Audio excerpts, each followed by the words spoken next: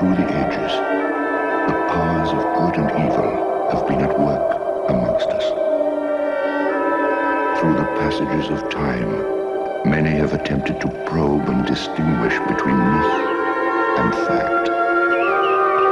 What is innocence? What is purity? What is corruption? Look, ugly one-horned mule. What is evil? Hey everyone, happy Halloween. I actually have a seasonally appropriate episode for the holiday today. I feel like that hardly ever happens, but I guess I have managed something a little scary for October most years, so I'm sort of keeping up with the tradition. Today's episode I recorded several months ago, but I didn't get a chance to sit down and edit it right away, and then I decided to save it for today, Halloween, because it stars the devil. Not really. The character is named Darkness. He's not actually the devil, but he's a big, red, medieval, demon-looking thing, so it's close enough that I figured this is the perfect time to release it. For this episode, I'm joined once again by my friend Sam. This is a movie she told me about years ago. It actually has been her favorite movie since she was little, and I'd never seen it, so I thought it'd be the perfect thing for us to do a podcast on. I am Darkness. Ridley Scott's Legend.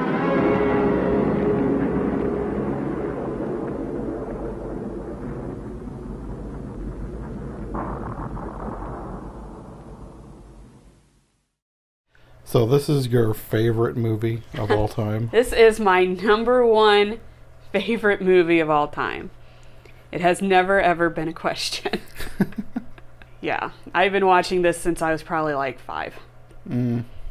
Unlike the other movies that I watched since I was 5, this was one I was allowed to watch. So what is it about this one that you love so much? Everything. It's just, you don't get a lot of fantasy movies that are just so, I mean, it's 80s, so it's cheesy. But I mean, it's got unicorns, it's got Tim Curry as the devil, we get a young Tom Cruise, Mia Sara is good, elves, dwarves, the soundtrack, the practical effects, the goblins, the witches, the creatures. It's just, what's not to love? Especially when you love fantasy shows. Nowadays, fantasy shows are either great like Lord of the Rings, or they're bad like, the Hobbit movies. And it's just an old school fantasy show, and it's just, when I was a little girl, it was just everything I could ever wanted in a movie. Growing up, I realized I liked Tim Curry as Darkness maybe a little too much. But again, as someone who loves practical effects and makeup, Tim Curry as the devil, or Darkness, I guess, he's not the devil. His makeup and practical effects are so good. I mean, they even got nominated for an Oscar. They didn't win it. They should have. I don't know what else is nominated that year, but just looking at Tim Curry and not knowing that it's Tim Curry until, like, you laughed when you saw his laugh. It's only his upper lip you can see, but yeah. I don't know. Everything about it. It's just my favorite movie. Yeah, Rob Bottin, he's the one who came in and designed the special effects and the makeup and stuff, and he also did The Howling, which is another one of my favorite movies, and The Thing, John Carpenter's The Thing, which is another favorite movie, so I'm not surprised that the special effects in this movie are so good and the makeup's good, because that guy, they really know how to do their makeup and practical effects.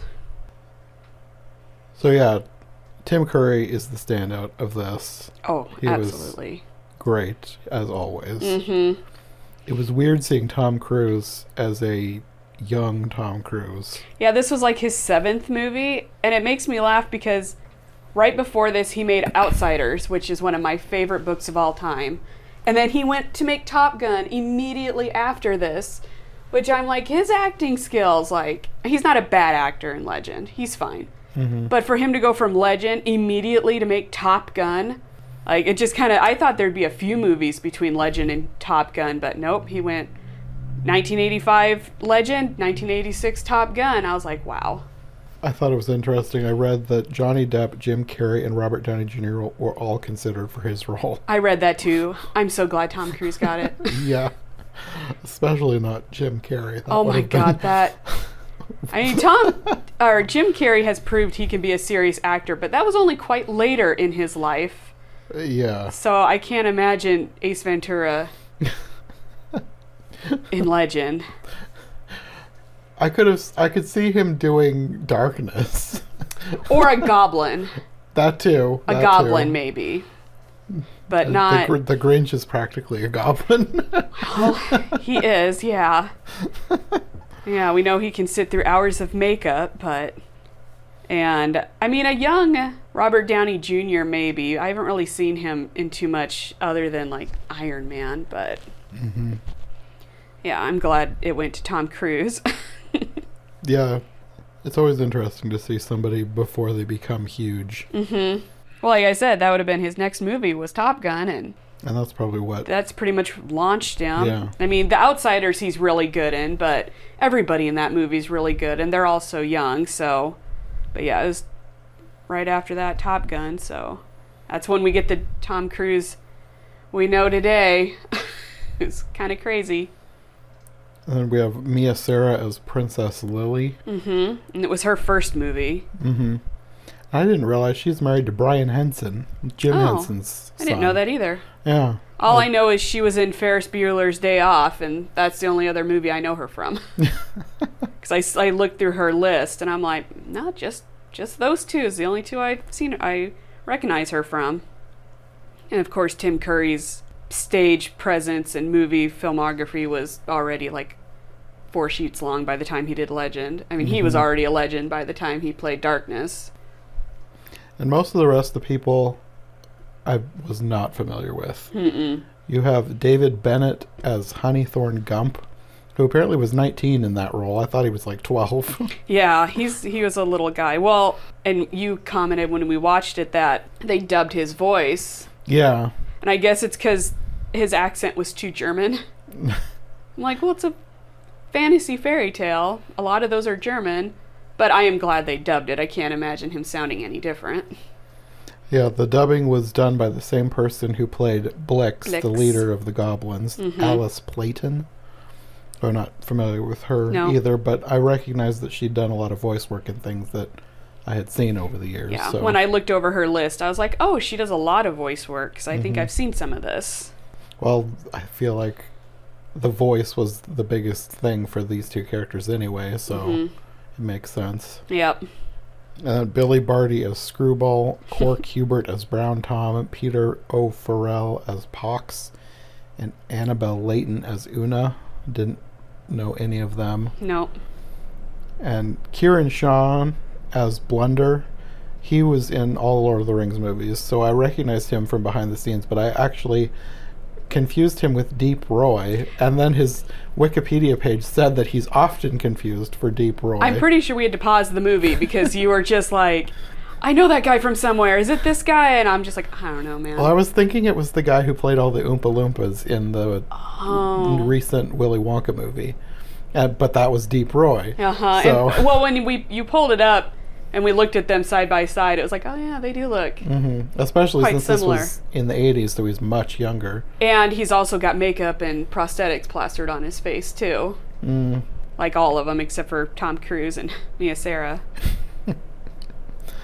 Well, the one that surprised me the most was the person who played Meg Mucklebones. Yes, I love him. Robert Picardo, who was the doctor on Star Trek Voyager, which is the Star Trek that I watched growing up. He's done a lot of creature work like that. I think he likes to be under all the makeup. I could tell whoever was playing it was having a blast. Oh, yeah. He was having a good time with that role. Well, it's Meg Mucklebones. She's awesome. Again, another reason why I like this show, because you're just like, wow, that's Swamp Witches. Cool, like, I want to create characters like that. So, apparently there are 2 versions of this. We watched the original. We watched the theatrical. Okay. And then I watched... the director's cut. I think I liked the one that we watched more. I was kind of bored. I have tried to watch the director's cut, but like what I told you when I let you borrow it, it's not the same soundtrack. I mean, I like Jerry Goldsmith. He's a great composer, but that 80s Tangerine Dream soundtrack, that's what makes it for me. I can't imagine watching Legend and not hearing Love by the Sun. It also just seemed Well, I mean, it is longer, but it seemed so much longer. Mm-hmm. And it's not. It's only, I think, a few minutes longer. But I feel like there was different scenes Mm-hmm. that just kind of dragged. Well, and they cut scenes. Like, the thing that got me the most in the director's cut is they cut the scene where they show Blix with the unicorn horn when they cut it off. I'm like, why would you cut that scene when he holds it up, or she holds it up? I guess Blix is played by a woman, but they don't specify. It's a goblin. And I'm like, why would you cut that scene out? That's kind of an important scene. But yeah, it mostly just kind of extends a few scenes, and for some reason the theatrical cut dubbed over the woman telling Lily she's a princess, which I never understood why you'd hide the fact that she's a princess. Mm-hmm. Because even as a kid, I'm like, well, she's clearly a princess.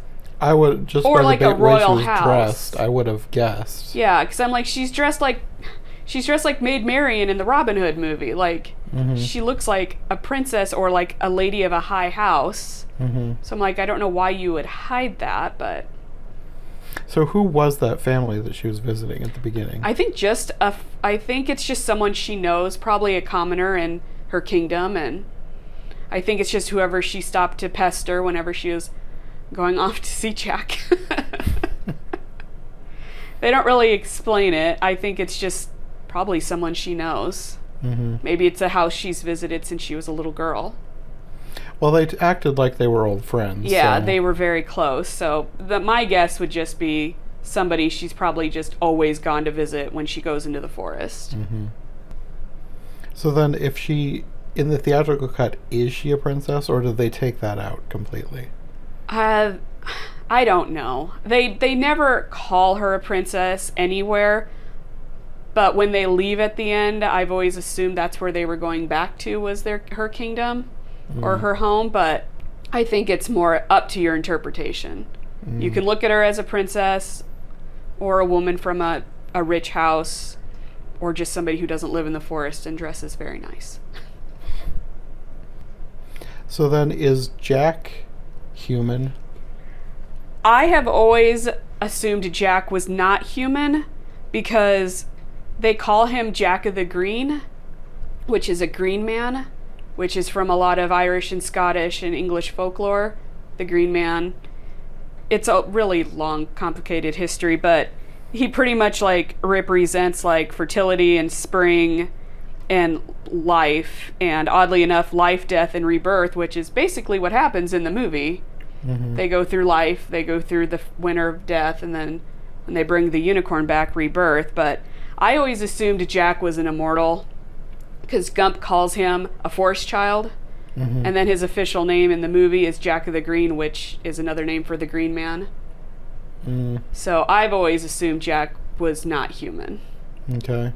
That he's just an immortal forest child who protects the forest. Maybe he's still a little young, which is why he makes a few mistakes. So did they change his relationship to Gump between the two versions of the movie? Because I thought, when we first watched it, I thought they knew each other, but in the longer version, it was like they were meeting for the first time. I assumed they had never met before, because Okay. when Gump... I got the impression that maybe Jack and Gump knew of each other, but they had never formally met, because Okay. Gump introduces himself as Honeythorn Gump at your service. Oh, okay. I must have just missed that, because I was watching it last night, and I was like, wait a minute, I thought they were friends. Why is... Oh. There was this whole extremely Yep. long scene. I feel like that scene had to have been lengthened. It felt so much longer. Yeah, I've only seen little parts of the director's cut. I never actually sat down and watched the whole thing. I just kind of looked up the clips on YouTube because I tried to watch it. I'm like, it's not the right soundtrack. I don't like it. It's not the same. I was bored, and I feel like the music wasn't as good, even though the music was more... Kind of fitting. It made it feel more timeless. But it needed took out the the fun. 80s soundtrack. It needs that 80s. It's an 80s movie. It needs that 80s soundtrack. Pretty much the consensus is if you watched the theatrical cut as a kid, it's your favorite. If you watched the director's cut when you were older, because I don't think as a kid you'd probably get through it, it's your favorite.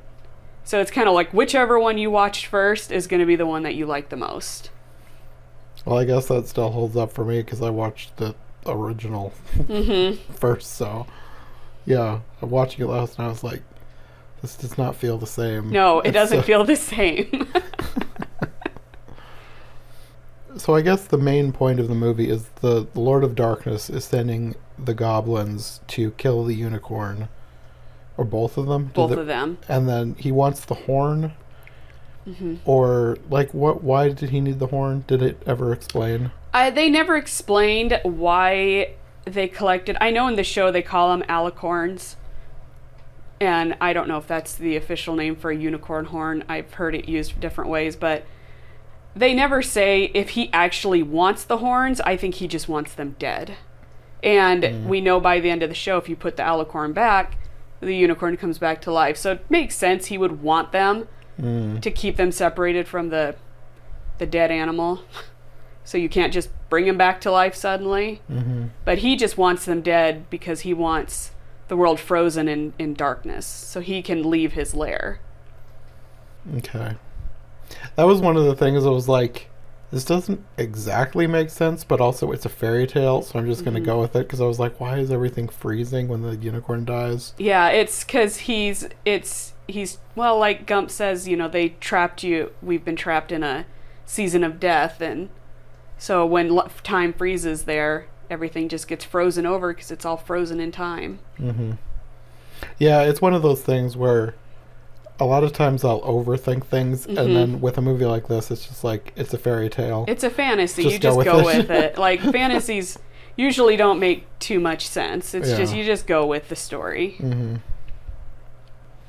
There's also the fairy, and I don't remember if I mentioned this while we were watching it, but I thought again last night, I was like, the sounds this fairy is making reminds me of the aliens in Signs.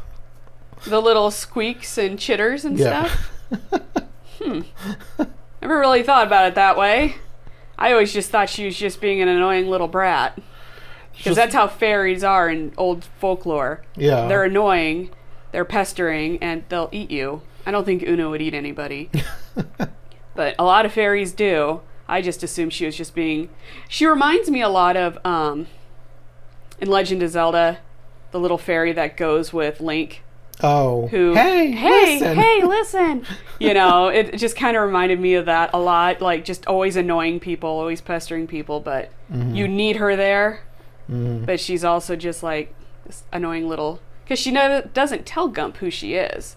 He doesn't know she can transform until they're trapped. Because he calls her a... What does he call her? He calls her a sprite. I don't know if he calls her a hateful sprite or... something along those lines. So, yeah, like, he don't trust her either. But I did always like Una as a kid. I just wish the special effects at the time would have given her wings a little bit more to do instead of just stuck to her back. Yeah.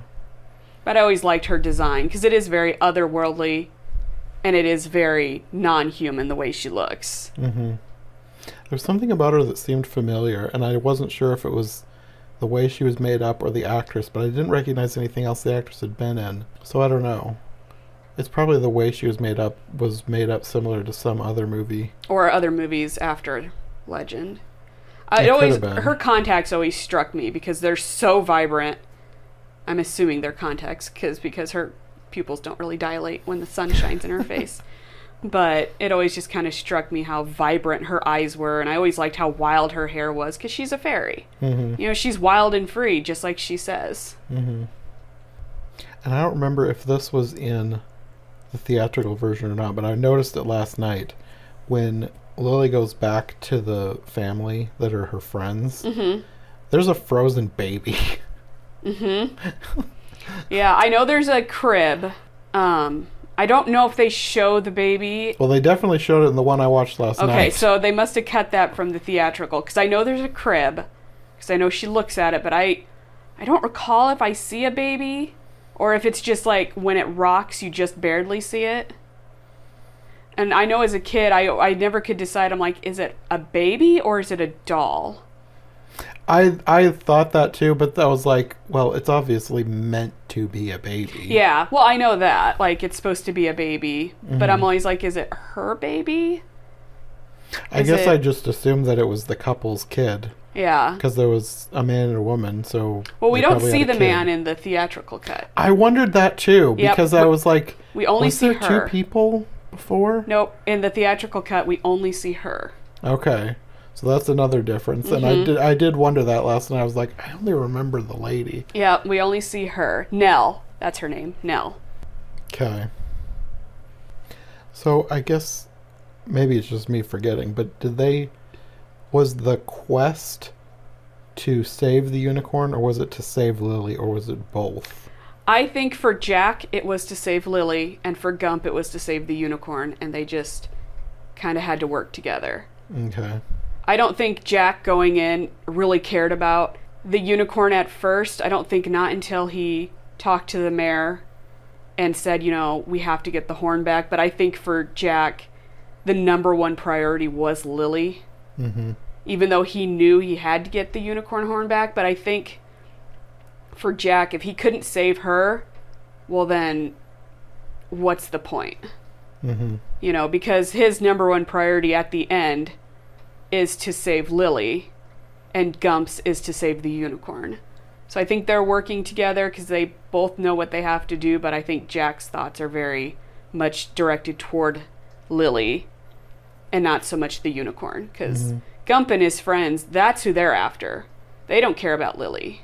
The way they look at it, she caused all this. And then by the end, she's, by his side in her pretty little dress, so... What do you think of all of the elf creatures? Were they... I'm assuming you like them since you grew up with the movie. Mm-hmm. But they seem to me like something that could be really annoying for some people. I think if there would have been more of them, it would have been really annoying. But growing up with it, I liked Brown Tom and Screwball. Mm-hmm. Like, they're annoying, but they're not, because they know what they're doing. Mm-hmm. Like, they know how to do things, and they follow Gump, and they do as ordered, even though they whine about it. I think if they would have been in the movie more, they would have been a lot more annoying. But since it cuts between them and everything else so much, I don't really mind them too much. But I can see how they probably would be very annoying little characters, but I liked them, and I liked their designs, and I liked how they looked and how they talked, and, What about Blunder? That, I don't really have... Well, what was up with him anyway? I don't know. I don't know if he got caught and he was working undercover, like maybe, or if he got recruited. They don't really talk too much about why he's there and what he's doing. Because, he turns on him real quick. Yeah. And kind of outs himself immediately. So I don't know if he was working undercover or if he got too close and got caught and just decided to just stay there and just observe. He didn't really strike me as too smart. So I don't know. No. And Gump definitely didn't know he was there. And Gump's kind of in charge. So I think somewhere on the cutting room floor is probably more of his story. Probably. It's probably one of those things where it's like, yeah, we don't need to explain this. Right. Or maybe it could be kind of like a Lord of the Rings thing too, where maybe the bad guys take the elves and turn them into villains, because that's what happened in Lord of the Rings with the elves, is the elves got corrupted and became like the Uruk-hai and the goblins and all that stuff. So maybe it's just they took a page from that. Maybe they just were like, what the hell? It's supposed to be partially a kid's show. Let's have him be an annoying little character who we're going to bake into a cake. Or a pie. Well, we should also talk about the part where Lily is not necessarily taken, but sort of enchanted away. Seduced. I always looked at it as she was being seduced. You're talking about like when she is captured and... With the dancing dress. With the dancing in the dress and everything. I always looked at that as... Because Darkness, when he sees her, he wants her. And he asks his mother, because you hear the voice on the wind, because he just wants to take her. And he said, and the voice says, charm her, woo her, seduce her. So he's giving her all the things a princess would want: jewelry, wine, food. And I think it's him seducing her, because he tells her later he loves her, but it's not love, it's lust, because that's the whole point of Legend. Like with the opening crawl, they talk about no light without dark, no love without hate, you know. And I think it's just her just not knowing what to do, because she's never been in a situation like that before. And she's scared and she's alone. I think she just allows herself to be seduced by this, you know, in a moment of weakness. Because she doesn't stay that way. You know, she's weak for a moment, but she still talks back to him. She still betrays him, so she's stronger than she looks, but I think in that moment was just a little slip. And So you don't think she was pretending at that moment? no, I don't think so. Well, I know that scene is one of the scenes where the music made a big difference. Yeah, it's more like a jewelry box lullaby kind of thing in the director's cut, isn't it? It was boring. Oh. It just felt different. It was like, I don't know.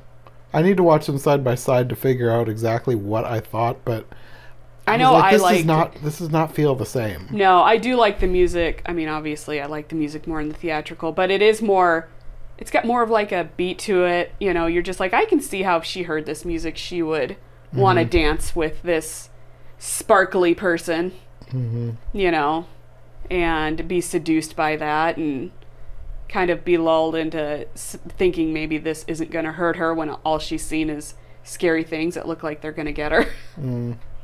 Since everything moves and watches her as she runs through the palace. Yeah. Another thing I was wondering about, did she sing in the theatrical or the theatrical one? No, she does not, but I know she sings in the director's cut. Yeah, because she started singing. I was like, I don't remember this. Yeah. I know. I think I saw a clip of that, and I was like, no, that's okay. Yeah, I don't think it was needed. No, I mean, I know that was the thing, again, going back to Lord of the Rings, because there's a lot of singing in those books. A lot. So that kind of made me think of that, like, well, a lot of these older things have singing in them, so let's throw in a song. Sometimes you don't need it. It didn't need it. No. No, we don't need to hear Lily sing. That's okay. We can convey it some other way. Well, is there anything else in the middle of the movie you want to talk about before we get to the showdown? I'm surprised you don't want to talk about the unicorns making whale sounds. Oh, I forgot about that. That's true. Because when we were watching it, you're like, is that a whale? Yeah, that was a choice. I think it's because the way I've always looked at it is, what more ethereal sound is there than a whale song? Yeah, I suppose. You know, it's just like, what sounds more haunting and alien and beautiful than a whale sound? That's kind of how I always looked at it. Because it's like, they do make noises like a horse. But would a unicorn actually sound like a horse? I think that's why they put those sounds in there. Because it's just so enchanting and haunting. And somebody who lives in the middle of the forest isn't going to know what a whale sounds like. Yeah. You know, they wouldn't know. I think it probably just stood out to me because I've watched too many nature documentaries. Right. Well, even as a little kid, I was just like, that sounds like a whale. But I'm cool with it because it works. You know, and I love just the whole scene with the unicorns when they first come. I think they did a great job making them look very, you know, they're pearly white, they're clean, they're very beautiful horses. I know they had to like smuggle those horses out of another country to like film this movie. And I know they're all stallions or geldings, because I mean, you can tell when you watch the movie. As a little kid obsessed with horses, I'm like, that ain't no mare. But I don't care. You know, and I love the design of the horn, which is how I've done a lot of the art with my unicorns. And I love the placement on the forehead. And just, I thought they did a great job. And the sound stage where they filmed is just gorgeous. Like, they don't make sound stages like that anymore. Yeah, I forgot about that. You said that it was all filmed on a soundstage. It really does look like outside. Well, they filmed it on the 007 soundstage because it's like it was the biggest one at the time, I think, and then it burned down. It caught fire and the whole thing burned down. They had like so many days left of filming and the whole thing burned, so they had to rebuild it. And then the scenes with Nell's cabin, they filmed outside somewhere. And then I think the scene with the unicorns when she approaches them, I think they filmed that outside somewhere as well. I don't know what happened. I think it was a wire because all the trees are fake because Ridley Scott, who directed it, wanted to, originally I think he wanted to film in Yosemite at Sequoias. That's where he got the idea for the forest, but realized you couldn't, film in a national park like that. So they built the trees and they planted a bunch of plants. And so they had like birds living in there and all this other stuff, and they had planted flowers. And I think just like I'm pretty sure I read it was a wiring thing, and the whole set just burned down. They said there were flames shooting out the top of it and everything. Like, I can't imagine being like, oh no, all my hard work. It's the Lord of Darkness. Yeah, Tim Curry's like, get me out of this damn makeup. I'm going to burn this soundstage down. And I know they used like 5 sound stages to build all the sets because it's how they did things in the 80s. You built the sets, which is why everything looks so big and alien and different. I love how Jack just wants to show her, because he loves her, the unicorns, and then it's kind of the first step of her giving into temptation when she goes to touch the unicorn. Because Jack tells her, you can't do this, but she's a princess and she does what she wants, and it's kind of her giving into that temptation. It's like darkness is influencing her to do it because they're ready. Blix is there with the blow dart. And I always felt like it was him kind of like tempting her, because that's what he does. He tempts people and pushes them to do things, but he doesn't make you do it. And I know in the director's cut, the mayor tries to chase her off. I wondered about that because I didn't remember that happening. Yeah, the mayor tries to chase her away, and when she won't leave, it's the stallion that she pets. Because in a lot of old folklore and a lot of like old unicorn lore, it's always the innocent maiden who can lure in the unicorn. So if you look at like old unicorn tapestries from like England and Britain and stuff, they always use an innocent maiden to bring in. It's always a stallion. It probably has something to do with virginity and all that stuff. And that's when they would kill the unicorn. You would always have the huntsman nearby, and when the innocent maiden drew in the unicorn, they would kill it. So that's how I always looked at it, was darkness influencing her to touch it. But I mean, honestly, I'd go try touch it too. It's a unicorn. I'd be like, no, it's all right, I'll touch it. But she doesn't mean it. She doesn't know what she's doing is wrong.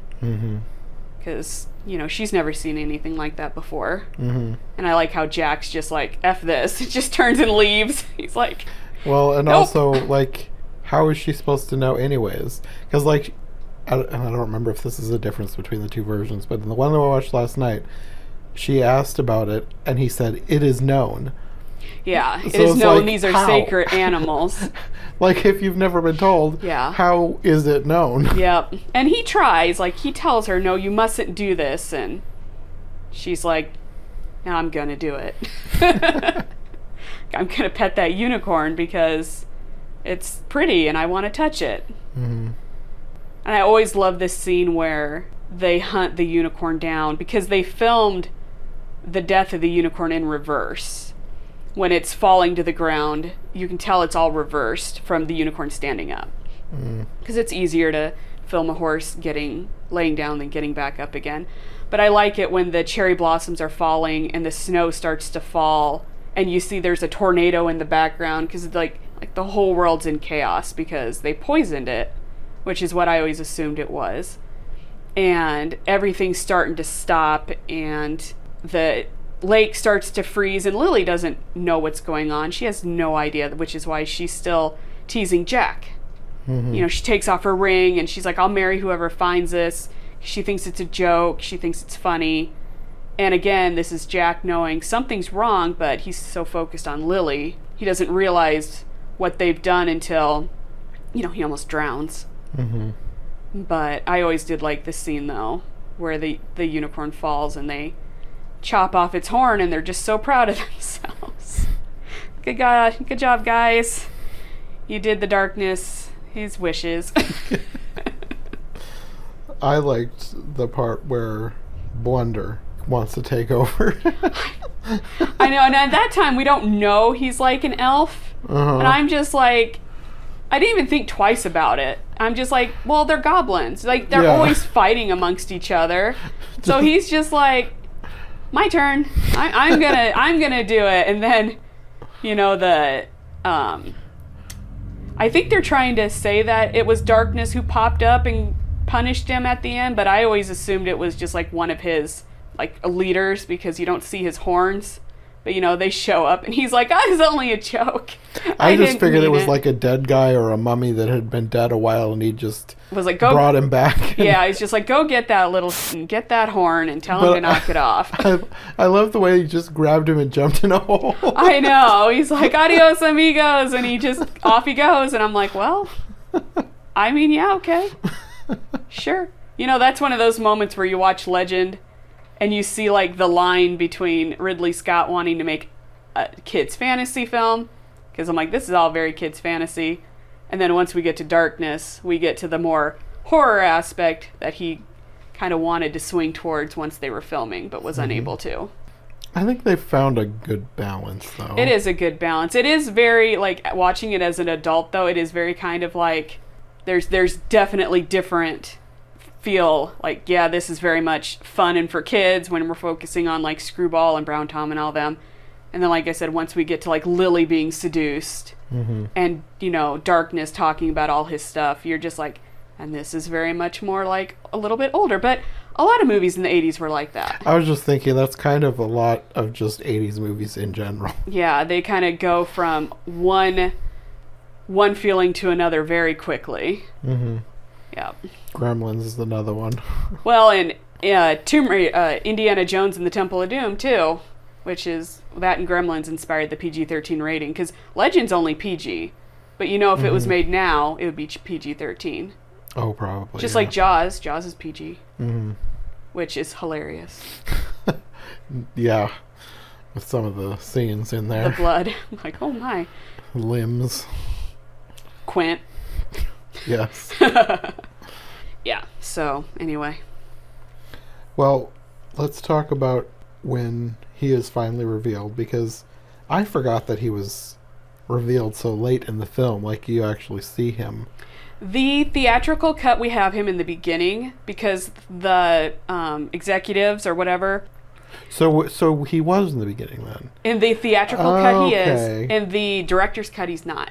Because I was watching last night, I was like, I could have sworn we saw him, but he was just in shadow, and yep. I guess I must have forgot that, but I guess that's another thing that they changed then. Yep, they changed it for the American audience, because the American audience, what they were back then, I suppose it's true, they're like, you need to put something in there to hook people, because they're not going to be okay with just starting off with Jack and Lily. Mm-hmm.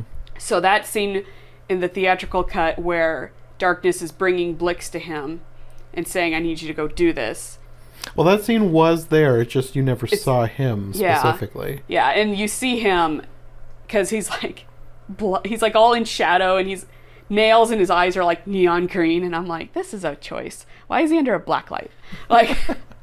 But yeah, they do, but you don't actually see him in full makeup until much later in the film. Yeah, the part after she has the dress on. Yep. He comes out of a mirror. He pops out. He's like, "Hey, what's up? You look nice. Want to sit in this weird chair and have a snack with me?" I do love it, though. I think it's funny, though, that they show, when he comes out, they show his hooves, but we never actually see him, foot to horn, his whole body, until the fight at the end with Jack, just because I imagine it was just easier to film Tim Curry from the waist probably, up. Yeah.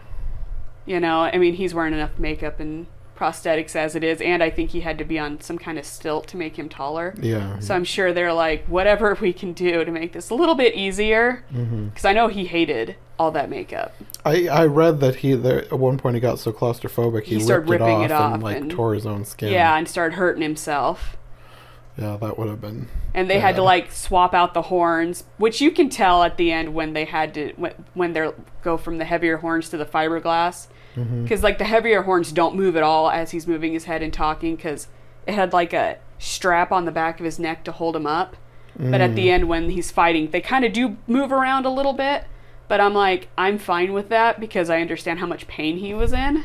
I don't want Tim Curry to get hurt. Yeah. So, but yeah, when he first pops out of the mirror, which is another thing I love, that he comes out of a mirror. I just love that, because so many fantasy stories, there's mirror travel, and I'm just like, that's just such a great little detail of him coming out of a mirror. With all his little glittery, everything glitters. It must be part of the reason why I love the movie so much. There's sparkles everywhere. Very 80s. Very 80s. Everybody has glitter. I do like, though, when him and Lily have their first conversation. I like the theatrical cut much more because she yells at him. Because he wants her to sit and talk. I do like that he's like, I value your thoughts. I want to talk to you.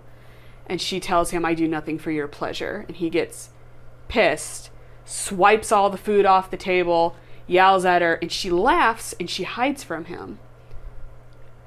I don't know why. I just always liked that, because now you're like, is she going along with this? Is she scared, or is she now playing him?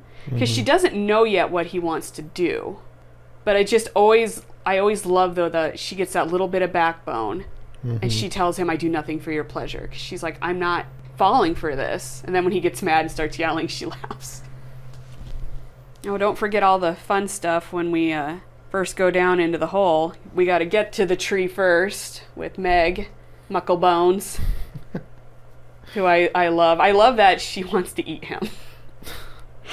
And she doesn't want to eat the fairies because they taste bad. Was she supposed to be like a specific kind of creature? I think she was just a swamp witch. Okay. That's what I always took her. I think she's got a name or something, but I always just took her as a swamp witch. It's a swamp. Looks like a witch. You know, she wants to eat Jack. And, you know, they use the other little guys as bait. They're like, get out there. You go first. And she don't want to eat them because they taste bad. I always liked that. When she's like, foul-tasting fairy. And I'm like, oh, poor guy. You don't even taste good. Well, I like that they distracted her with her own reflection. It's very Medusa-like, too, where, because he tells her she's beautiful. I think he does that more in the director's cut. They have a little bit more conversation. Because he tells her she's beautiful and gets her to look at her reflection. It's a little bit more cut a little closer together in the theatrical cut, not as much talking. Okay. But that's one of those situations where you're like, no, let them talk a little bit more. That makeup's fantastic. It would have been. It's one of those things where it would be nice to have like some sort of a combination between the two. Right. Like have all the good parts of the extended version, but not every extended part of the extended version. With the music from the theatrical cut. Yes. Because that music did make a difference. I'm sure that's one of the reasons why I felt like it was dragging on. Yep. Well, and I know that the theatrical cut, they did add a few more action scenes, like when they're going through the prison and those cat people jump out. Like that's... Oh, I forgot about that. That wasn't in there. That is like the most jarring scene in the movie because they added it because they felt American audiences needed more action in their movie. I'm glad to know we're all just so ADD and stupid. They're like, throw an action scene in or they're going to not pay attention.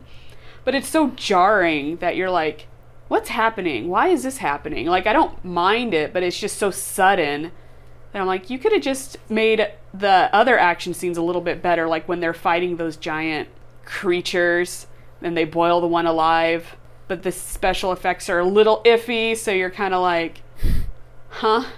Like, I know what's happening, but you could tell they're kind of limited by the times, because I think their budget for this was like $25 million, which was probably really good back then. But there are a few little spots in there where they added something just to have a little bit more action, where it's just a little, some of the cuts during the end, like when they're going through Darkness's place. Some of the cuts are a little odd, and I imagine that's probably just because that's where they cut from the director's cut. Because I know they had to cut the movie down a lot. I mean, it was... Let me see if there's a time. 89 minutes for the theatrical cut.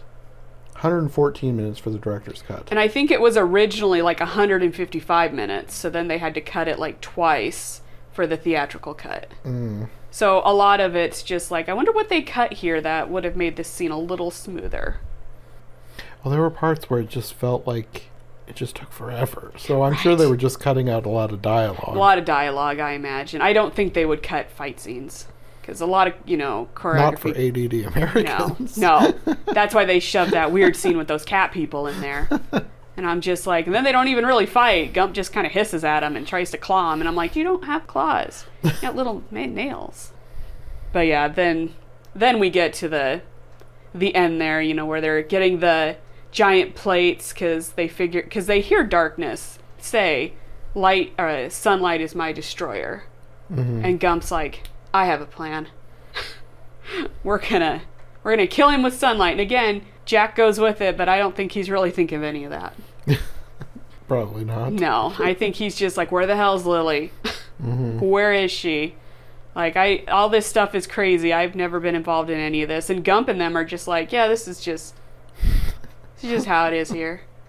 He knew what the Great Tree was. Just an everyday goblin fight. Yeah, he knew where Darkness's lair was in the tree, which is another thing I love, is that the entrance is that giant tree. He knows all this, but Jack don't know. Jack don't know Jack.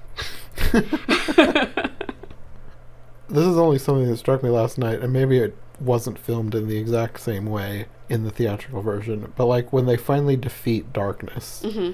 He's like, it's like a portal, or is that the mirror? Is like he's shot out into space or something? In the 80s, we killed people by shooting them out into space. I always kind of took it like maybe he was being banished back into the netherworld. Because he's not dead. Mm-hmm. You can't kill him. Because it's balance. That's the whole point of legend, is balance. Mm-hmm. You can't have good without evil, and you can't have light without dark. So I just always looked at it like he just got banished back to the netherworld or back to hell, or... Because he's not the devil. He's just like a conduit of darkness, and I always just looked at it like he's just being sent back home. Well, that scene, it reminded me of Alien. That's what I mean. Like, back then, that's just how you killed things. You just shot them out into space. Yeah, because I was watching it and that happened. I was like, this feels like Alien. And I was like, well, oh, wait, Ridley Scott. He literally did Alien and Blade Runner right before he made this, so... He's like, how did that worked out well? I'll just shoot this one into space too. So, but yeah, I always thought it was weird because I'm like, is he going to space? And then when it like flashes and you see like stars flying, I'm like, or maybe he just went through a portal and he went back home. Because he's not dead, because we see him at the end, the very end, like before the credits start. Which I don't think that was in the extended version either. No, they cut that. It's in the theatrical cut, though. So, Americans, you got to keep them entertained. So he's not dead. But yeah, I don't think it's space. I think it's just like a portal. Or maybe space in the middle of the planet. I don't know. This is a fantasy world. Yeah. Off you get. There was also another scene after that I'm fairly certain I don't remember in the theatrical version, where they talk like maybe this was a dream. Yes, there's like 3 separate endings they shot for this. And I think one of them is where Jack tries to tell Lily all of this was a dream. But she doesn't, she's like, nah. No. I'm not a huge fan of, like, that feels like a cop-out to me. And I don't really like the ending that we get. I don't like that Jack and Lily leave together. I like the alternate ending where he stays in the forest and she goes home, because that's where he's meant to be. Since he is an immortal child and a green man, he should stay in the forest. I wish that would have been the other ending, and she would have just gone home on her own. I like that ending more. But, I mean, I'm not mad at what we... Yeah. I mean, the scene at the end where they're all standing there with the unicorns waving, and I'm like, oh... Yay. But I always was like, why is Jack going with her? Like, you stay here. This is where you belong. You know, she can just come visit you again. That's what you guys have been doing. Originally, Ridley Scott, when Jack and Gump go to confront darkness before they sacrifice the unicorn, they crawl up on a hill. And it's supposed to imply that it's supposed to be like all bones and stuff. And originally Ridley Scott wanted it to be rotting corpses. But they're like, no, that's not children appropriate. And I always like how when they see Lily, Jack finally sees her and he's like, that's Lily, like she's with him. And Gump tells him, you know, judge her with your heart, not your eyes. And then 5 seconds later, he's like, kill her. I wondered about that. Which I can see it from both perspectives because Gump doesn't know Lily. You know, he tells Jack, judge her, but then it's like, no, they're going to sacrifice the unicorn right now. So he's like, okay, you had your 5 seconds to decide, and we need to kill her because she's got the knife, and she's going to kill it, and we can't have that because they made it sound like he was going to slit its throat instead of cut the horn off. Like they needed the blood or something because she says, I hear a throat aching to be cut. And with the way they pull the head down, I always assumed they were going to kill the mare differently because she has more power than the stallion does. But it just always made me laugh how Gump's like, you know what? Never mind. I need you to kill her, and then we need to kill him, and we just need to get down there right now. Like, time's up real fast.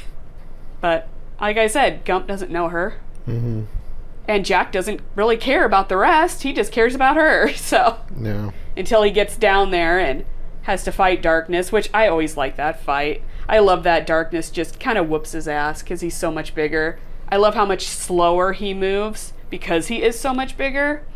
And that Jack pretty much just has to, like, duck and hide. You can tell the fight choreography of the 80s, though, because some of it I'm just like, really? Okay. But I thought the fight scene is as good as they could probably get. And it gets us some great shots of full body Darkness, you know, like when he runs at Jack and when he traps him with his horns. I mean, I just love all of that. That was such a good scene. Yeah. And then Jack sucker punches him, and I'm like, I don't think that would do it, but okay. I mean, he's a big creature, and you punched him in the face, but I mean, what can't Tom Cruise do? But I always liked their fight. I like how Darkness taunts him, and Lily's just over there passed out. She's out of the fight now, and the unicorn takes off running. I don't know where it ran off to. It's just like, bye, bitches. I'm out of here. You know, and then we get this scene where he puts his hand in the water of fire and grabs the horn, which is another thing I always took of. Unicorn horns have been used to purify water. And I always thought of it like, well, if that's like molten hot water, his hand should have melted off. But because That's what I was wondering. But I always just took it as, well, the horn's in there, and it probably purified. I don't know. It's a fantasy story. It's magic, whatever. It's magic. You're not supposed to look too far into it unless you're a little kid. And you're just like, wow, I want to figure all this out. The scene where Jack begs forgiveness from the unicorn is probably one of my favorite scenes ever. Just because the way it's shot, the lighting, it's just such a beautiful scene. And Tom Cruise's acting is actually pretty good in this movie. Like, nobody's phoning it in. Like, they're all acting really good. Yeah, a lot of times with a movie like this, people can be, I don't know, over dramatic. Right. Like, it feels fake. Yeah. But this felt natural. Yeah, I mean, like, and for, like, Mia Sara, I think she did stage work before this, because for this to be her first movie, like, she's really good. And, of course, I mean, Tim Curry is... and he's the over-the-top dramatic one. But it works for his character. He needs to be, because he's the Lord of Darkness. He's a giant red monster. Yeah. Who spent, like, hours and hours in the makeup chair. And I think they asked him in an interview how much of that is actually you, and he's like, the upper lip. The rest of it's all prosthetics. And the fact that he can talk so well with those fangs, like, kudos, because if you watch a lot of vampire shows, when they get the fangs in, a lot of them talk funny. They get a lisp. Yeah, because, no, you don't have teeth there, but, you know, he just he talks so well, and I think that's probably because he's done so much stage work. Mm-hmm. Like, people who do stage plays and, like, Shakespeare and all this stuff, like, they have a different way of acting and emoting and projecting. Yeah, they have to learn how to enunciate for an audience, Yes. and it probably translates. Yeah, and I think that's probably why he just does such a good job as Darkness. Like you said, if we could combine the best things from the director's cut, like with them not cutting out that Lily's a princess, Mm-hmm. and a few other little extended moments where it explains things a little bit better, I would change the ending with Jack staying behind, because I do like that ending better. I don't mind that they show Darkness laughing at the end. After the music fades out, after Love by the Sun fades out, they show him laughing, just to kind of say he's not dead. But the whole point of the movie with the opening crawl is that you can't kill him. You have to have a balance, and for everything good, there has to be the opposite. Mm-hmm. Which I always liked, because it's a good way to think about things. Like, so many movies, they're like, we have to defeat the evil. Well, you can't, though. You always have to have a balance, otherwise, what's going to happen? Like, you can't upset the balance, which is why I always loved Legends opening crawl. And like I said, Tangerine Dream does such a great job with that 80s music. Mm-hmm. I don't know. It's just, I've always loved that movie. It's got everything in it I could possibly want. Though I am glad that they did not do a few things like originally. Ridley Scott, I swear. Originally, Lily, instead of being seduced into that black dress and all that stuff, was supposed to turn into some kind of furry monster. Kind of like Hermione in Harry Potter. And was going to be seduced by Darkness, like actually seduced. I think this is when he was trying to push for the R rating, which I'm just like, okay. So human Lily in Darkness, okay. Furry cat lady in Darkness, no.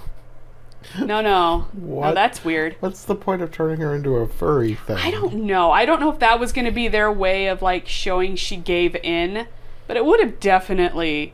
Was she like one of the cat people? Maybe. All I know is it said, everything I've heard and said, they just said she was going to turn into some kind of hairy creature and possibly be tortured and then either seduced or assaulted by Darkness. Either one. And like I said, I think this is when Ridley Scott was kind of like, I want to do an R rating. Because it started off with him wanting to make a fantasy movie for his kids. Which is why you get Brown Tom and Screwball and Gump and all the little funny moments. Mm-hmm. But then he was like, actually, let's just hard pivot and make an R-rated movie instead. And by that time, the studio was like, nah. Like, we're not gonna do that. Which is why I think you get such a the first half of the movie is very 80s, very kind of like Labyrinth, very much. And then once Darkness shows up, you're kind of like, okay, this is a little bit more mature now, with a little sprinkling of Gump and Screwball and all of them in there to kind of balance it out. Mm-hmm. But, I mean, I'm not going to say no to like a R rating for a fantasy movie, because that just means we get more monsters and violence and blood, but the whole thing that they wanted to do with Lily, I was just like, nah, fam, no. Let's just not do that. Yeah. That's weird. I like him trying to seduce her this way a lot more than... the magical faceless dress. Yes, and that dress is gorgeous. I love that dress, and I don't even like dresses. But she looks amazing in that dress. Like, it's sensual and seductive without being over the top. Yeah. You know, and it's the complete opposite of what she had been wearing before. Like, she looks very, very good. And then, you know, at the end, somehow she's back in her normal clothes. I'm assuming that the magic just popped off and she's back in her princess... I didn't even think about that, but you're right. Yeah, she's back in her little princess outfit, and, you know, Jack... Because, again, Gump is the one who brings the unicorn back. He takes the horn to the stallion and brings the unicorn back. Jack's over there diving in a pool trying to find Lily's ring so he can marry her. And I'm like, I guess you got your priorities. I mean, and Gump's in charge of it. But it's just so funny that he's the hero of the story. But he's not the one who brings actually saved the world. Yeah, you know, he stopped Darkness, but he mostly just got lucky. Well, actually, he didn't. It was Gump and them who stopped Darkness with the light. With the sunlight. Yeah. If they wouldn't have come in with the sunlight, Jack would have lost. Yeah. He cut off his hand, but I think that was only after the sunlight hit. It was. because he throws the horn, because Darkness is like, give me that. And he throws it at him, and it stabs him in the stomach. And then the sunlight hits and blasts him against that archway. And then he pulls the horn out, and Jack cuts his hand off to get it back. And then he gets blasted out into oblivion. But yeah, if it wouldn't have been for Gump and them, Jack would have lost. He wouldn't have won that fight. Mm-hmm. So I guess the hero is Gump. Jack was supposed to be their hero, and they did need him to do this. Mm-hmm. But in the end, it was really Gump and them all working together. I guess they all worked together. It was a group effort. It was a group effort. But Jack's priorities were definitely on Lily and not saving the unicorn. Yeah. Which is why I think it would have meant more if he would have just stayed behind at the end. I feel like this is totally the kind of movie, though, that if it wouldn't have flopped, would totally have like 3 sequels. And Jack would have been played by a different character every time. You know what? You're probably right. Because Tom Cruise does not talk highly of this movie. I don't think he liked it. Which, I don't know why. Like, get over yourself, Tom. It's a good movie. You were young. Like, it's a good movie. But, because you can tell, at the end when Darkness pops up, I don't know if they, were thinking of plotting a sequel. I'm glad they never did.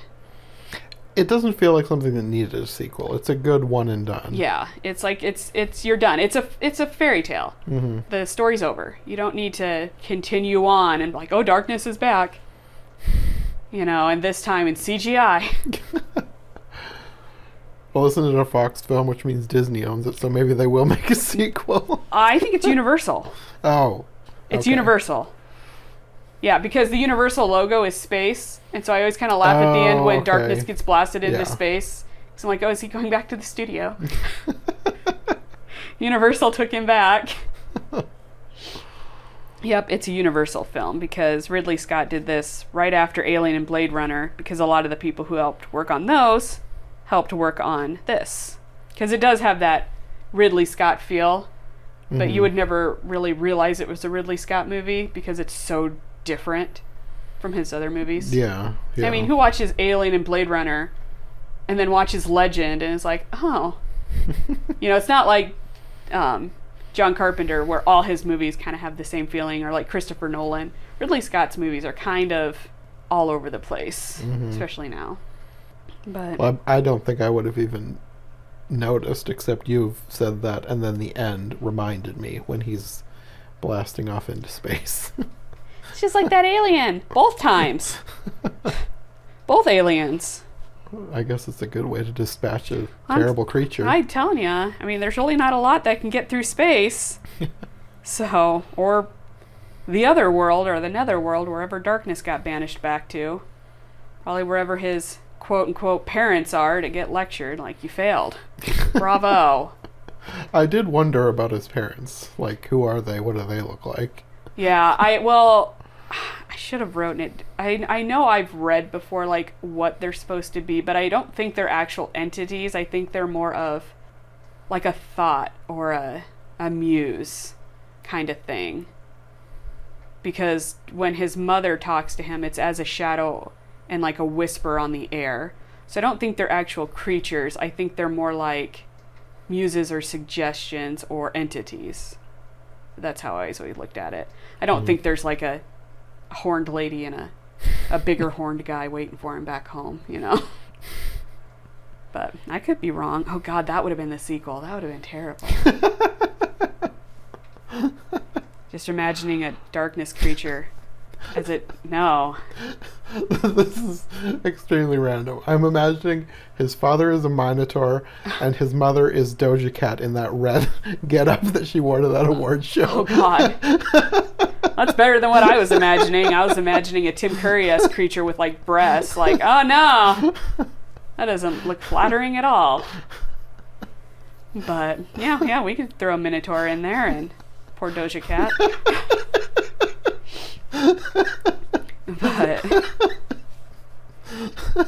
But yeah, Legend, it's just a very 80s movie. Like you said, it's like the most 80s movie. Extremely 80s movie. I mean, it ranks right up there with like Big Trouble in Little China for like just that you watch it and you're like, yep, This was in the 80s.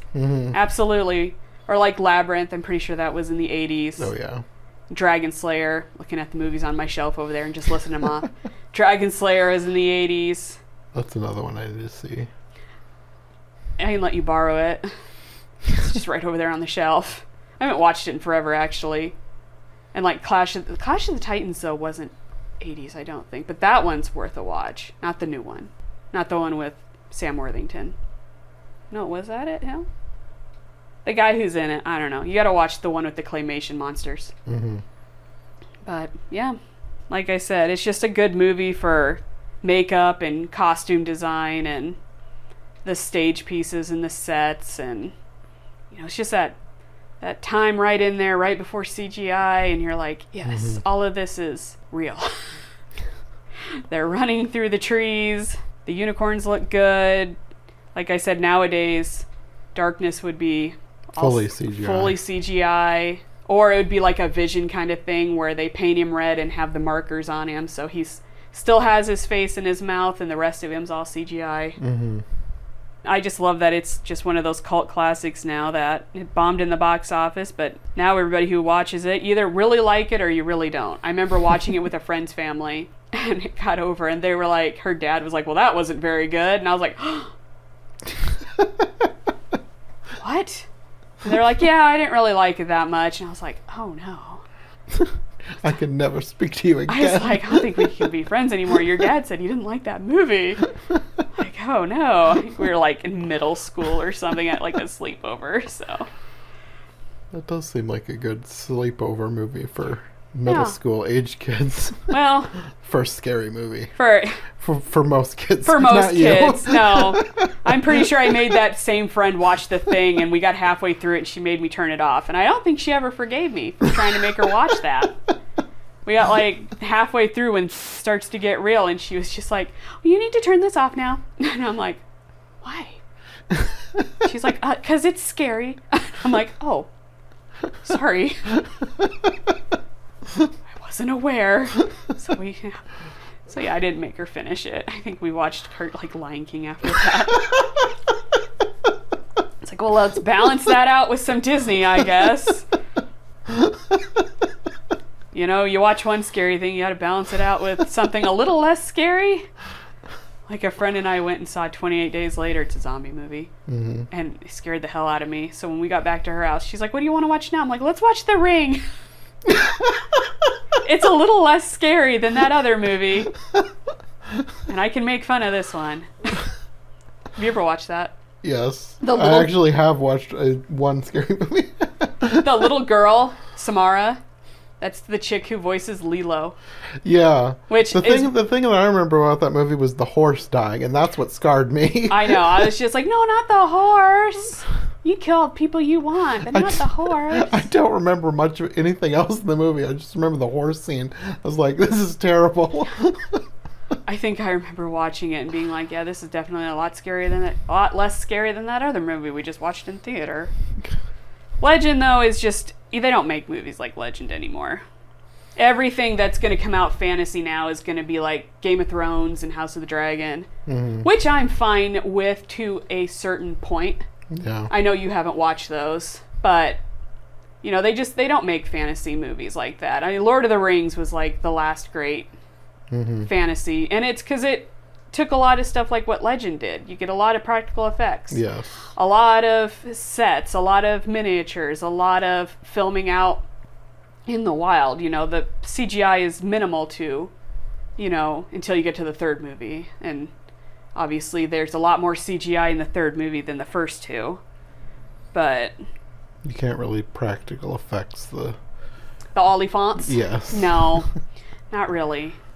You know, and it's just one of those movies. Oh, and Excalibur. Excalibur's a really good movie too. That's one of my mom's favorite movies. Some of it's hard to watch because it's kind of sad, but it's another good movie. It's just those old fantasy movies where, damn, they just went for it. They're like, it doesn't need to make sense, but it needs to look cool. Yep. It'll always be my number one movie, I think. I don't know if they'll ever make another movie that just makes me as emotional as a person who's not very emotional. You know? I don't think anything's really even come close to toppling it over, actually. I think a lot of the childhood nostalgia has a bit to play with it, too. Yes, yeah. Yeah. And like I said, when I was younger, this movie had inspired so much poetry, so much writing, so much artwork, so much, because it's got so many good little elements to it. It's just a lot of great ideas that, even though a lot of people don't like it, it bombed, it's just a great fantasy movie. And it's safe for all ages. For the most part. Yeah. Unless you're really scared. Just tell people, it's just Tim Curry. It's just Tim Curry. It's okay. He can't hurt you. It's just Tim Curry. It's just Tim Curry. No. If I was one of those people who made clickbaity titles for my YouTube videos, this one could be called "It's Just Tim Curry. He can't hurt you." He can't hurt you. It's okay. It's okay.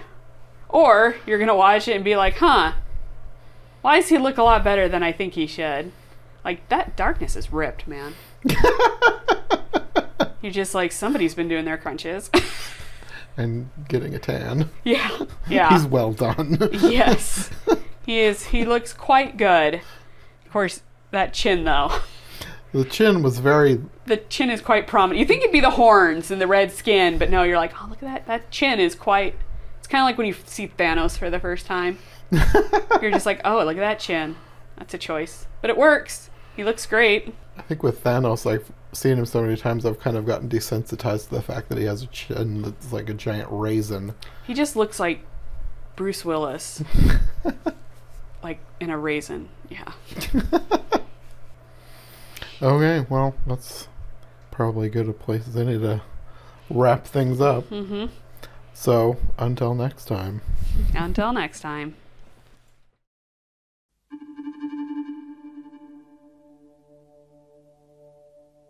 Thanks for listening to iHeart Movies. If you like what you've heard, make sure to subscribe on your preferred podcast platform or to our YouTube channel. Make sure to follow my co-hosts as well, and if you want more content from us, check out one of the other podcasts in the iHeart Movies podcast network, or check out my brand new Patreon. My link tree, as well as any other relevant links, will be in the description. We'll be back soon with another brand new episode, so thanks for listening, and we'll see you next time.